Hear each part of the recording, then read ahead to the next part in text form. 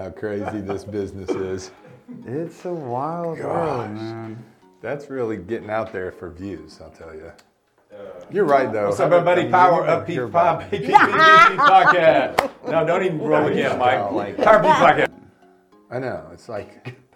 But that's what I'm saying is like... And 5.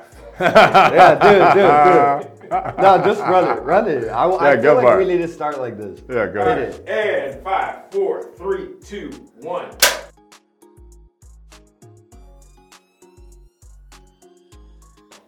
But just to finish my thought, is like I think it's crazy that there's some guys that are willing to like ruin their manhood and like reputation for views. Yeah. Like you think about it psychologically, he's not like, I really like this. He's like, if I do this, I'll make more money. That's right. It's like you sell your soul to the, That's what I was talking to a bunch of kids. I was talking to some kids yesterday, and I was like, this is the first time in the human experience that we can measure cool points.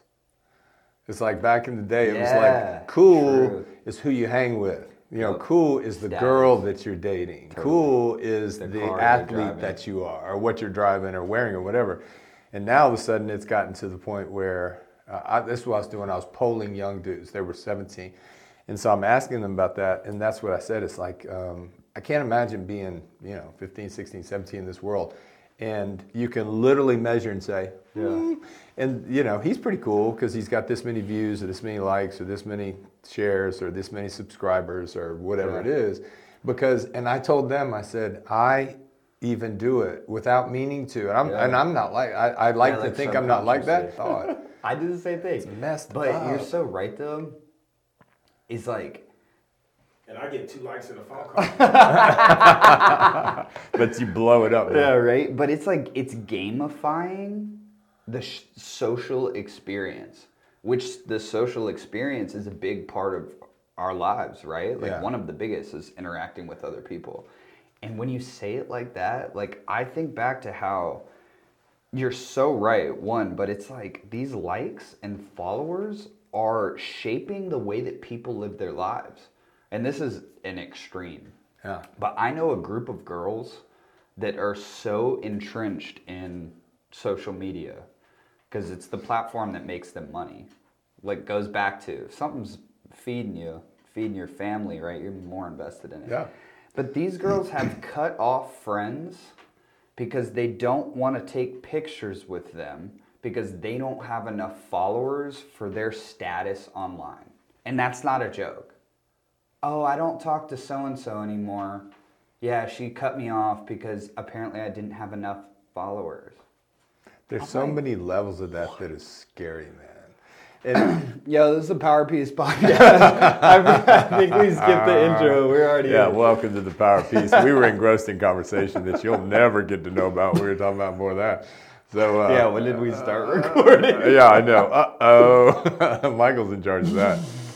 But and then the power of social media to drive our behavior to hit levels, okay? Because we were talking about that show a minute ago before we started recording, and it's like they're making moves to get more likes, and they're doing things they would have never done to get that. And I think kids are, there's got to be a lot of pressure. Do the milk challenge. Literally.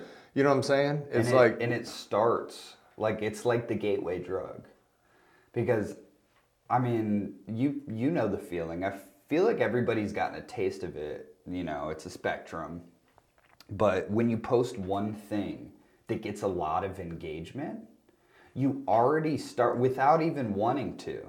I posted a picture of me and my boys, like, at the cabin. It got 3 times more engagement. You already start thinking, if you're social media driven, like, should I do more things like that? Exactly. My baseball video got a lot of likes. Should I play baseball more? Yeah. Like, even when you're not aware of it. Yeah. It's starting to affect the way that you, like, live and the decisions you make. Yeah. And I think that is super sketchy.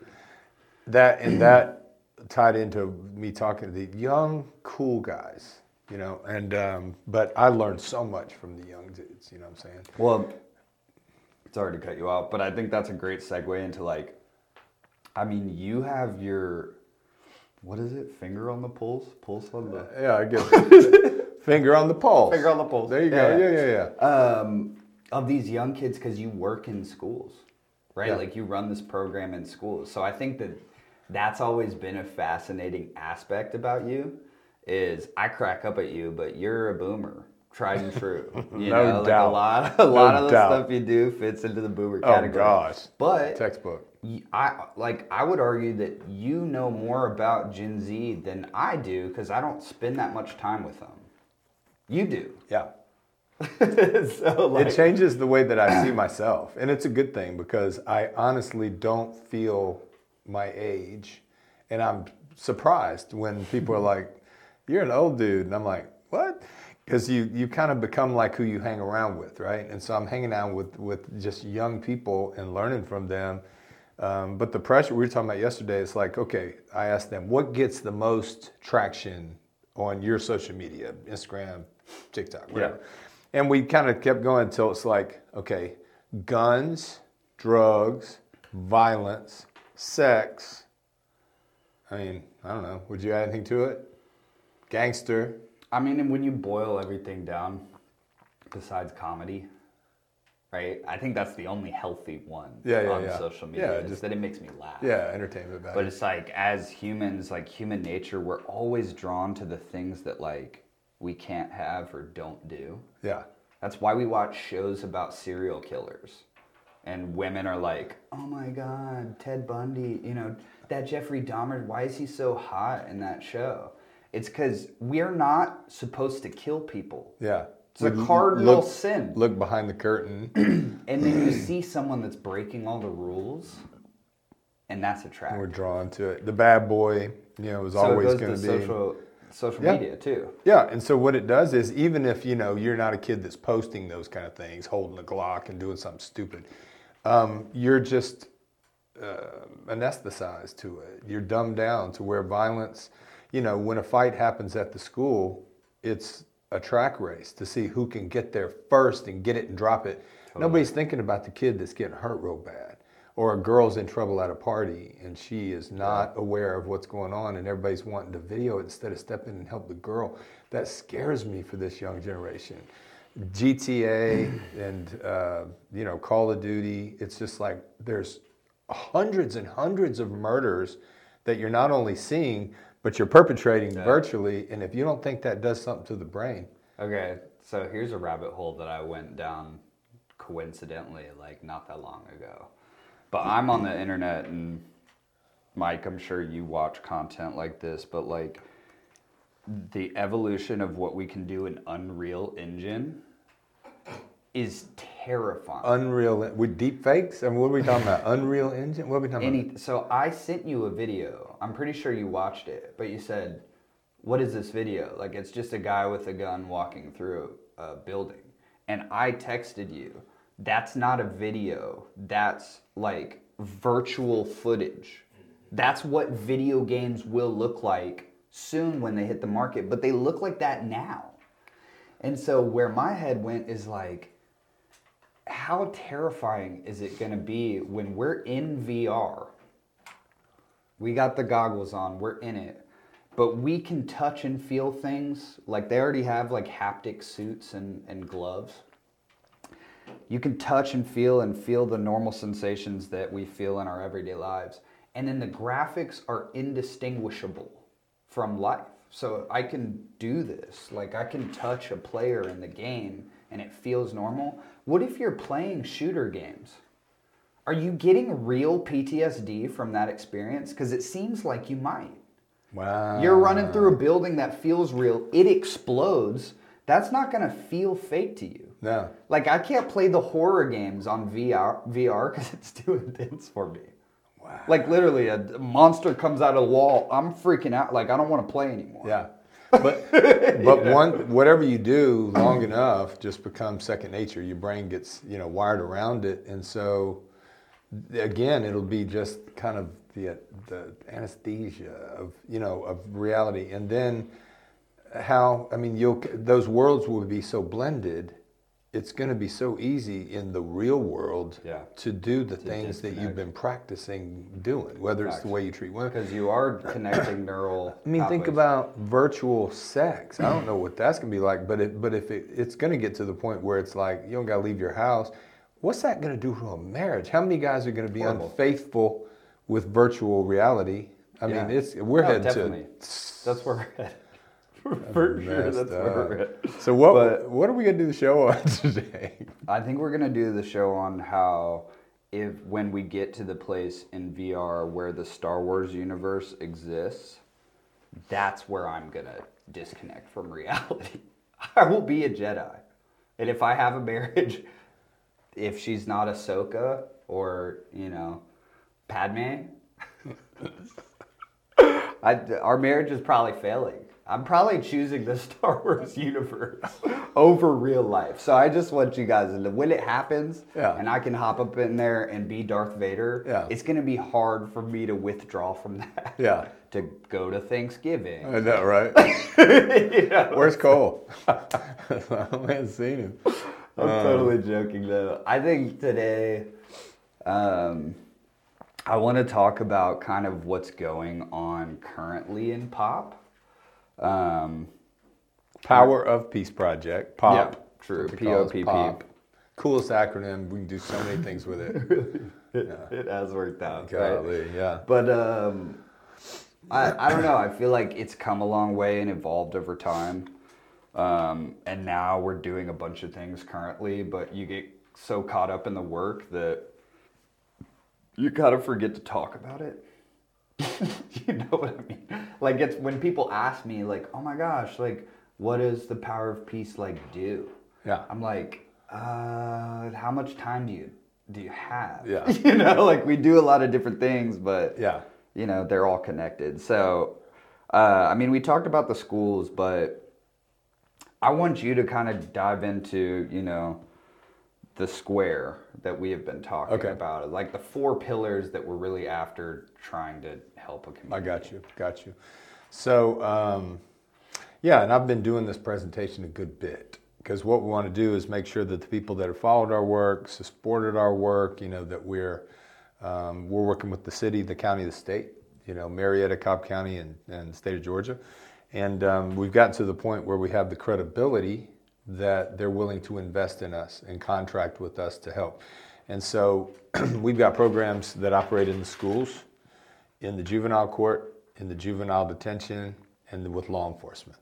Okay, so we've got this wraparound thing because think about the kids that we're afraid of, mad at, worried about. Okay, that's our target. 14 to 19-year-old, young, it's Gen Z, boys and girls, that are, there's, especially in underserved, under-resourced communities, because a lot of the people out there doing things like we do, they're working with kids that are already doing great, help them do better.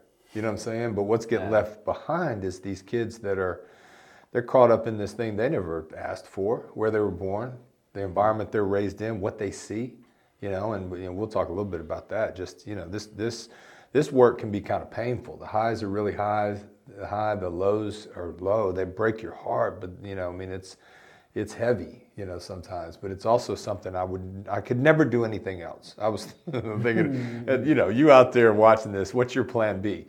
My guess is you have one. If this JOB doesn't work, then here's my next one. Can you imagine me filling out a resume and going into an interview? So what have you been doing the last 12 years? Well, let me tell you. Yeah, the ending will be like, why don't you just keep doing that? I think you're probably set. Yeah. And it is cool when it's a calling. But so we got a program in the schools that's prevention. We're trying to help kids that are kind of on the edge, work with a lot of student athletes because they have a lot of influence. Yep. But they're caught in this, like we were talking about, this gangster culture. When you're listening to 100 songs a day, which tends to be about the average when I poll kids, and then I ask what is the content of those, and then a song can come on from the 70s, and I haven't heard it in a decade, and I'm just like, pa, pa, pa, pa, pa, pa. Your brain has it on lock, and it was 50 years ago, 40 years ago when that song came out. 50. right? And so these are 100 stories to where you just walk through the hall, you ain't here anymore, but so the true. brain is, right? So we've got this program in the schools called Protect the Dream. And the premise is help a kid build a dream, design it, create it, help him or her manifest it. How do I realize it? Get an actual true pathway to that thing. And how do I protect it? And so what I've come to know is, and this bleeds into all our programs, right? Is that nobody's teaching these kids how to dream. I don't know if we think they're supposed to know. Yeah. I would have kind of liked if somebody would have intervened in my life when I was 17 and said, what's your dream, bro? And then help me kind of try to figure that out. I don't care if you pick one today and change it tomorrow. You're teaching a kid how to strive for something, how to finish something, how to chase something, how to protect it, because we protect what has value. A lot of the kids are working in the schools, they don't have anything really to protect. I mean, what'd you do all day long? I went to school and slept, came home, took a nap. I'm talking about in school from 8 to 2, crashed from 3 to 6. Yeah. All right, now time is evening and got to try to eat dinner, get some study in, get on TikTok, YouTube, and just that is the day to day. And so we're trying to get in there and teach kids how to dream. Yeah. And so that's important. But then the ones that we lose to the system get into the juvenile courts. Okay, now they got some trouble. We work with kids that have felonies. They're under court supervision. Their charges seem to be gang related. And so through investigation with the gang task force, we find out, is that kid affiliated yet? And we got a program for him too. Yeah. But we're trying to work with the kids that are on the edge. They're low-hanging fruit for the gangs and try to intervene, interrupt, and redirect, right? So prevention in the schools, kids that are getting close to the line, maybe suspensions are happening, expulsion, alternative school setting where they can get a little more of their needs met that's not getting met in the mainstream.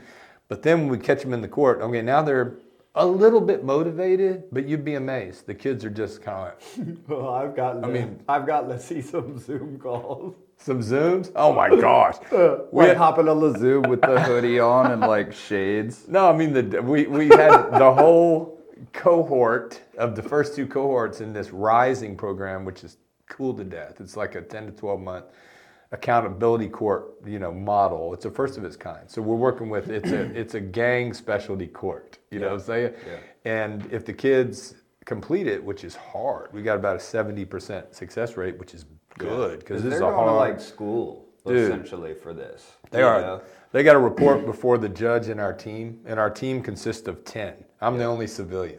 Right, so I get to do things. I don't work for the courts. Whatever, and they value that because I have a relationship with the kids that is not the probation officer, the judge, the guardian ad litem, the defense attorney, the probation, whatever it is. It's like, nah, Kiss cool. I get to go in there and kind of help them, inspire them. But when they get done, we rip up all the charges, and their charges are not just expunged; they're dismissed as if they never happened before. And which is awesome. It's incredible. That is the coolest. Think about it. I mean, because usually, in cases like me, right, is they just put a price on your head. If you can pay this, we don't care. Yeah. Give us the money. But a lot of people can't pay that. So to have a program where you can go through it, spend time to work on yourself. Yeah. I mean, y'all help them get jobs. Y'all help them find school opportunities and apply for scholarships and all these things. Even get their GED. You know what I'm saying? Then get to trade school. Wipe the slate clean that's a life-changing thing. Unbelievable. But you'd be amazed, even with that carrot out there. Yeah. Who people don't care. Still being knuckleheads, man. We still lose them. And we're talking about designated felonies. Some of them are A's. Yeah, you have A's and B's. And the A means you are going to a place like Eastman. Okay, where we've been working with the toughest kids. And this is, juvenile murder in some cases. Most of them are aggravated. And so you've got kids that are in real trouble. And if that's not a motivation, but still can't get them to stop doing the things. Now, a lot of them do, but it's hard work. I just think about the pull, the powerful pull of that, how intense the pressure is to get those cool points. Yeah. You know what I'm saying? I mean, got a kid that came, I connected with him at a juvenile prison, tough kid, great kid, love him to death. And he's like, I'm gonna hit you up, bro. And he did. He gets out and it's like, man, we got work to do. And I'm like, let's do it. And I love this kid. And I didn't even search, but I just happened, his Instagram popped up and I'm like, And he's wearing a hoodie, know. sunglasses, a mask, all black, doing a sign with a Glock. And I'm like, bro, tell me how in the world you don't get jammed up again or dead. Just go ahead and let me know. I mean, that right there, it's like, well, asking for it. I took it down. Okay, good. But it's like, the universe saw it. I want you to think about how strong of a pull that is. Mm-hmm. No, totally. And I think that like a problem with young kids, especially people in high school, because I did it. You know, we all went to high school and we remember who we were as humans in high school. Yeah. And for me, it was really stressful to think about my future, right? Like, I love the Protect the Dream program because it just plants a seed that you can think about your future and plan a pathway to it. And that can be very motivating and inspiring, right? But there are a lot of kids out there, like, I didn't want to think about what college I was going to because it was overwhelming. I don't want to think about a career because I'm like, I don't know what I like. Oh, I'm going to go to school for this exact thing. How do I know I want to do that thing? Yeah. Right? And so I boil it down. I stress myself out. I want to be a comedian. I want to do film. I want to make music, right? I'm like trying to find a way. Yeah. So I think it's awesome that, you know, planting the seed of dreams, but it's important because the easy way out, especially in high school and college, is to disassociate, to just not care. It's way easier to not care. That's a big lesson I've had to learn is it's harder to try and to work at anything. And less popular. Way less popular. But you know what I mean? It's easier to break up with your girlfriend when you have a fight. It's harder to commit, to have a hard talk, to fix things, to continue going. Same with, you know, a job. Same with school, same with sports, same with anything. It's way easier to not care. Oh, well, I'm not good because I don't care about this. It's way harder to say, I suck at this, but I'm trying. Yeah. It's lazy, but at the root of laziness is fear. Absolutely. There's a proverb that says, the sluggard, okay, Solomon called him a sluggard. That's a deep slug, dude. Yeah. Pour salt on a slug. I don't know if anybody does that anymore.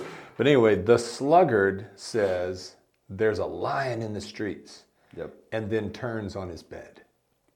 You feel? So laziness is not, a lot of times it is fear. Mm-hmm. And complicating that is we got this culture where it is not cool to be smart in school.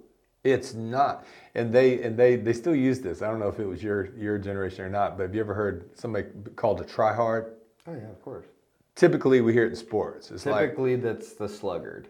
The try-hard is the one who, let's say that they're doing gassers. You know, they're just doing back and forth, running in the heat of the summer, man. It's just like throwing up. And everybody's just trying to get through it. But there's one kid that's just, he's going down and coming back. And everybody hates on that kid. Quit being a try-hard because you're trying to kiss the coach's butt and all this And I go in there and say, you guys, you want to win a championship, really? We need 50 try-hards. Totally. You know, it's the standard, but it's not cool. So we're fighting against that grain where if you're not doing good in school, it's cool. And it's like, this is a slippery slope. So the juvenile court program, I'm so excited about it. And we're in year 3.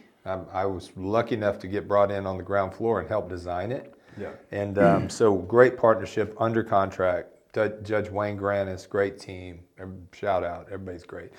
And then, so you got the schools that catching some, you know, starting to flirt around with trouble, then they get in the courts. Okay, you got real trouble, and we're going to try to help you get out of it and give you a second chance. This is it.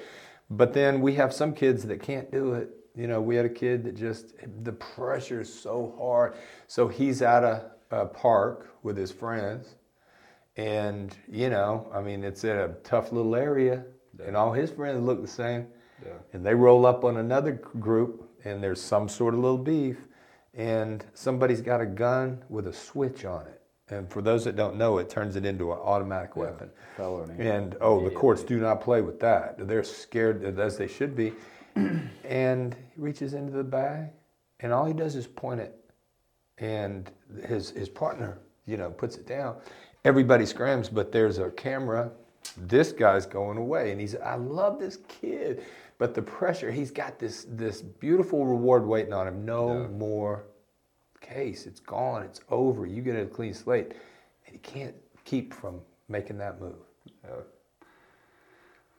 I mean, peer pressure is so strong. I hate that it sounds like a DARE program, like label. Watch out, your friends are gonna really influence you. Just say no. Yeah, but once you take it to that next level of peer pressure, and I'm talking like you joined a crew that you can't leave. Nope. Nothing is bigger than that. What are you going to tell your homies? Well, I'm in this prevention program that I really need to... Yeah. They're going to say, no, you're not. You're taking this and go do what we need to do. Yeah. I think that's a perspective that a lot of people can't relate to because they didn't live that life. But what are you going to do in that situation? Do you have the balls to say no in a situation like that? Like 90% of the time, no. I didn't. And I was running the mean streets of East Cobb. That's what I'm saying. I mean, come on, there ain't no mean streets in East Cobb. Cobb County's got some, but I didn't grow up there. And it's like, I was still a knucklehead. So I say this, and I mean it with all my heart. I said yes to stupid things because everybody was doing it, and I said no to some of the right things. And the consequences were, I got in trouble and skated because I was a good athlete in a part of town where the cops weren't trying to jam kids up. It's not the same in other parts of town, right? Sure. And so if I'd have grown up on the West End down in Vine City, down in Atlanta, I know I'd be wearing red. Why? Because everybody does. It's like, we've got pictures of families and the little babies are wearing red. He's not going to, that's the neighborhood. What are you going to do? Just say no? And catch a dream when everybody you're not afraid to go to prison. Why? Because everybody goes to prison and down there. And that's not a crack. These are beautiful people. And I'm not banging away. These are poor, generational poverty. The streets are the streets. You don't have a lot of options. I'm not saying that it means that they're not, but responsible. We do the same in any community, right? It's groupthink. Yeah, that's true. It's group mentality. So it's like, that's one story of it. But it's funny, and I'm going to just hate on us real quick, but it's easy for white people that grow up in rich communities to be like, well, they don't ever educate themselves or, get outside to see that there's pull yourself up by your bootstraps. Don't say that. Okay. But then in those same communities, they grow up with their dad who goes to a country club and golfs every day and works as an accountant. And all of his friends are accountants at his job. And his son decides to play golf every day and becomes an accountant. And all of his friends are white golfing. That's the same exact thing. It's just different Become what hobbies. You see. Yeah. So it's so, we're so quick to judge on the same exact stuff that we go through. That we're doing. It's like, I don't know. I feel like I get triggered when I talk about that because, I hang out with Karens occasionally, white successful businessmen. Yeah. And I hear these kind of talks. You know, the company that I first worked I hang out with some of them too. in the parking lot taking photos. That's right. But shoot, I had one of my CEOs at an old company was like the most ridiculous Southern dude ever. Like the epitome. It's like if Donald Trump worked in the software world. So if you could hear some of the conversations that were had at these meetings, I was just like, these people exist. Yeah, I know. They're out there. I will say one funny jab. Okay, think about how not allowed this is. We just hired like 6 new people. We're taking them out to lunch for the first time. They've never had lunch with the team. And our CEO sits down and we're talking and somebody says something a little political. And he chimes in and he goes, hey, if there's any Democrats at this table, they need to leave now. And he wasn't playing, was he? He was not kidding. And you could see everybody nervously like, Does he? Like, don't say anything. oh my gosh. It's, you know, and it's, you know, to clarify, it's the rich and the poor. Dr. King got killed when he opposed the war and started his Poor People campaign.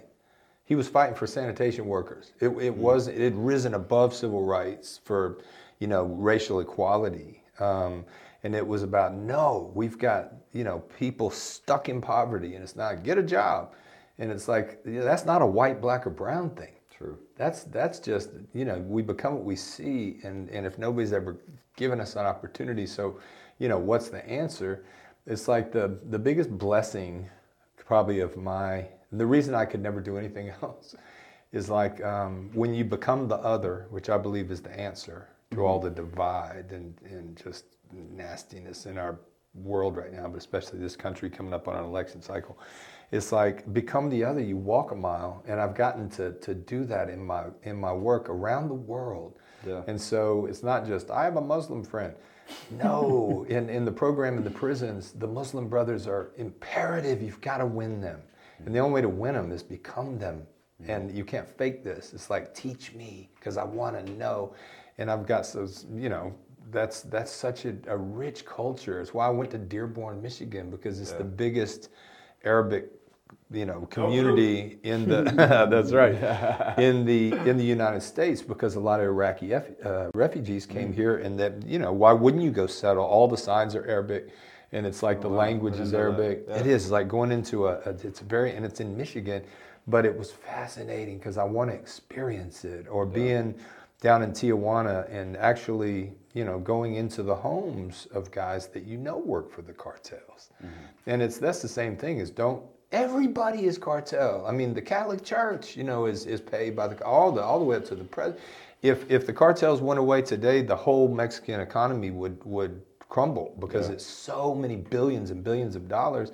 These are complex problems. You know, the Christian, Muslim, Jew, you know, thing is like, I don't know, I'm just kind of rambling now, but it's like you walk with the others. So I get to walk with these kids and become them and feel them. We'll talk about the jails, right? So we talk about schools and prevention, but schools, and then the ones we lose in the courts to the DJJ, to the system. Golly, I mean, these kids, you go in there and it's the weak, it's the strong against the weak. I mean, I've got kids in our juvenile court. It's like, no, my homies will take care of me. And I'm like, you don't understand the culture. You're not going to show up and it's like, hey, come with us, bro. No, you're getting the brakes beat off of you. I don't care what color you're, you know, repping. It's, you know, and then you become what you have to become in there. And now we've created another hardcore criminal that when he or she gets out, they go right back to those streets. And now they throw a party when you get home. Because you did your time, little bro. You know, you didn't. It's almost like an achievement, right? You got the stripe on your belt. You get rank. Credibility. The longer time you've gotten, what your charge was, you know, your criminal history gets you rank. So it's not only, you know, should I do it? It's like, no, this is what we do. I got to go away and do my time good, prove I'm not a snitch, get out and get elevated. You know what I'm saying? And then how you going to tell that kid not to do that again? Yeah. Arquez telling us that at 13, he's got $2,500 in his pocket. Yeah, true. What? Right? I think I've got $7 in my wallet right now. You know what I'm saying? That doesn't make much of a roll. So anyway, we go into there, and this is, man, I love this part of the work. You know, really partnered with the Department of Juvenile Justice and getting in and working with these kids that are affiliated. Yeah. Not all of them. I mean, we got kids that are just, they had a bad day, and they're there. And we got kids that are built for this thing. They're practicing, and they're going to be bound over into the adult system. So there, we try to teach them nonviolence principles, conflict resolution. We study the great iconic peacemakers that changed the world with their nonviolent, you know, convictions and principles. And we celebrate everything. We reward them. And lastly, law enforcement. It would be, we'd have a hole in our gospel if we didn't have law enforcement, because they're the ones out there. Walk them out in their shoes. And we've had a show on that. It's like, how does the officer feel when they're chasing those kids into a place they don't know? You know, so we're partnered with Cobb County Police Department, which I really, really value. And we're actually starting to train officers. Think about the trust that they're giving us, that we get to train officers, how to understand Generation Z, how to engage them. And we're creating a mentoring program. How cool is that? Where cops are mentoring kids that are at high risk for gang involvement. And we do cornhole tournaments, cops against the kids. We're just creatively trying to bring together. So whether it's the schools, there's rivals that are causing problems. In the courts, in the jails, with the cops. Pop, brings people together. Yeah. And I think what's cool about like working in the jails, working in the schools, pretty much all of them is, you really are planting the seed of dreaming and hoping for the future. A lot of these kids in youth detention centers are not going to be there their whole lives. They are going to get out and have to be back in these environments, have to be back on the streets and figure things out and, learn who they are as people so that they can protect their dreams, right? You did write this book.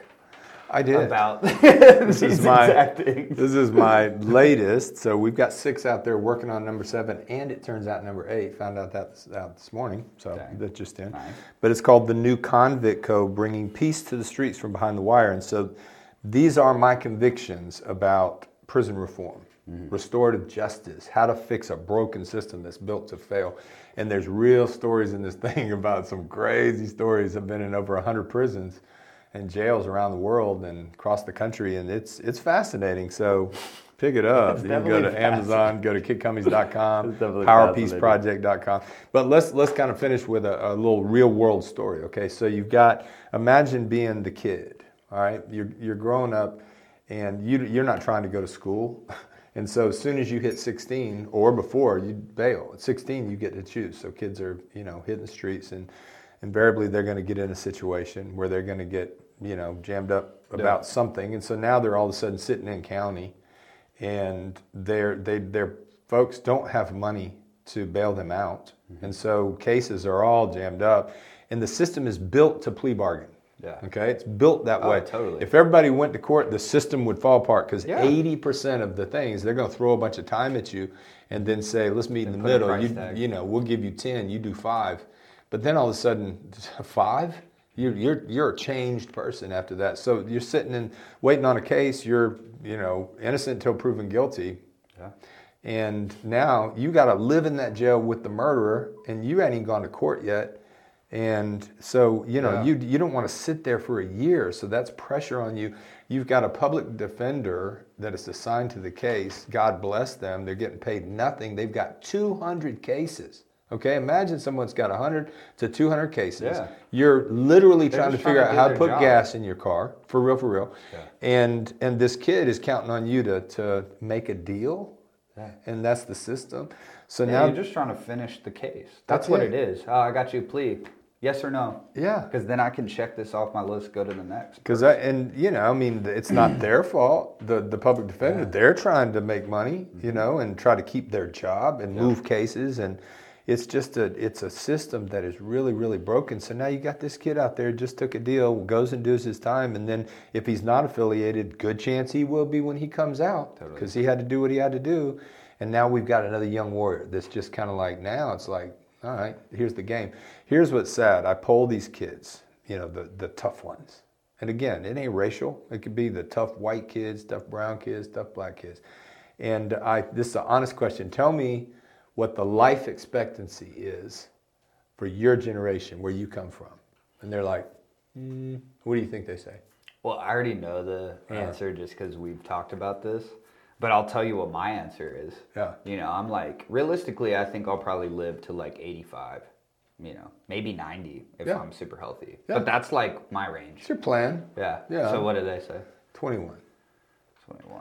Okay, so. Which is, you've pulled a lot of, 16-year-olds. Yeah. Right? Constantly. And so think about this. That was my perspective. I thought I would live to 25. Is that real? Yeah. Oh, that's real. In the D. And that's what I told my wife when we met. I was like, I won't make it past 25. Yeah, right? It's insane. So, and that's why it means a lot to me to be getting ready to turn 50. Yeah. So, big deal, right? Shout out. And I respect that so much, because that thought never entered my mind. Yeah. That, not at all. No, not where we came from.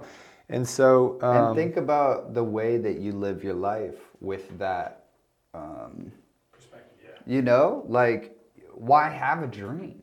Why have a plan? No. I probably won't survive till I'm 30, so what does it matter? Yeah. And then you manifest that reality a lot Completely. of times. Yeah. You know? And it works like this. If you're 16 and you've got an older brother that's 19 and he dies, which is very, very common, then all of a sudden as you start approaching 19, you're approaching, think about it. For us, you get in, I'm going to turn 60 next birthday. So I'm going into the fourth quarter, if you think about it that way, if I'm an average, live 80 years, whatever. This kid at 16, he's in the fourth quarter. Yeah. Okay, because his brother went that way, and he's got, I've got our young friend, he lost 8 friends in one summer to murder. Okay, I can't get my mind wrapped around that. And so the 16-year-olds, this is real, call the 19-year-olds old heads. What? In the facilities we work in. And so that's what we're dealing with, is trying to get them to get a dream bigger than themselves and let that pull them through, what they're going through, and then stay out of jail and off the streets and out of the gangs and grow old. That's the dream, man, grow old. It's like, that's it? Yeah. And so, we're trying to rescue. We're trying to interrupt and redirect. And I don't see a lot of programs out there for these kids because we've kind of, washed our hands of them. It's like they're beyond redemption. And I'm like, nobody is, man. Yeah. So the last thing is we're at a toughest juvenile prison in the state. And dug in there, making waves, man, really doing some things. And there's 2 kids. And one of them is, our young friend, Marquez. He comes into my circle. I notice him. He's different. He's influential. He didn't get beat up when he got there. Nobody's stealing his stuff. And so I know that he's got credibility. And we start working on it. And that's what's so extraordinary about him. In a short period of time, he got a dream. And his dream was, I want to do what you do. He saw somebody doing something that he's never seen and says, I want to do that. And he's gotten out. And he's actually doing it, but it's heroic because of the things that he's having to deal with to try to extricate himself out of that life and stay alive and build this new one. He's got my mad respect, but it's like I had to win him. He drilled holes in me with his eyes, man. He's been in and out, grew up in the streets, tough kid, influential kid, seen things, right, and done some time. And but all he needed was someone to see him. Yeah. And so, we started talking and he got out and he keeps his word. Mm-hmm. But then there's another kid in that same circle and he's drilling eyes through me, but I can't ever reach him. Yeah. It's like I can't get him. And then it gets to the point where I don't even know why he threatens my life and tells me if I come back in his dorm, da-da-da-da-da. And I'm like, that's a credible threat. You know what I'm saying? They got the opportunity, the means, and the motivation. Yeah. And so I worked on this kid. I tried to win him, man. I finally got to where he dapped me up. He wouldn't, when he did look me in the eye, it wasn't good. He's opposing my program, just all this stuff. And so they finally ship him to another place, where there's 15 kids at one little, that's it. 15, 20 kids. Because it's that place. He gets sent there.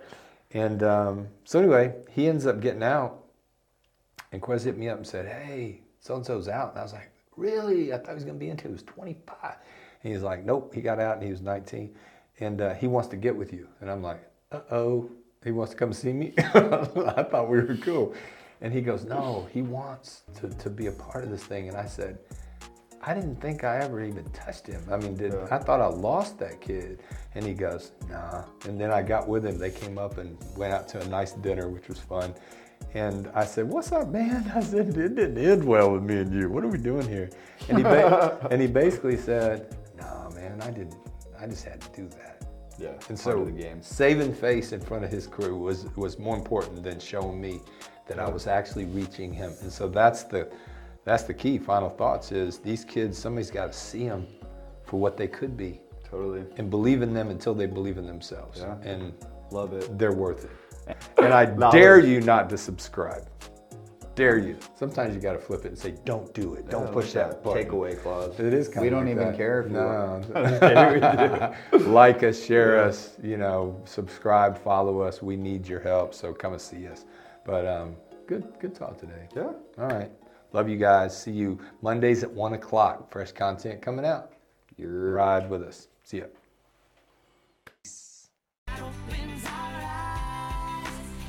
to Saba.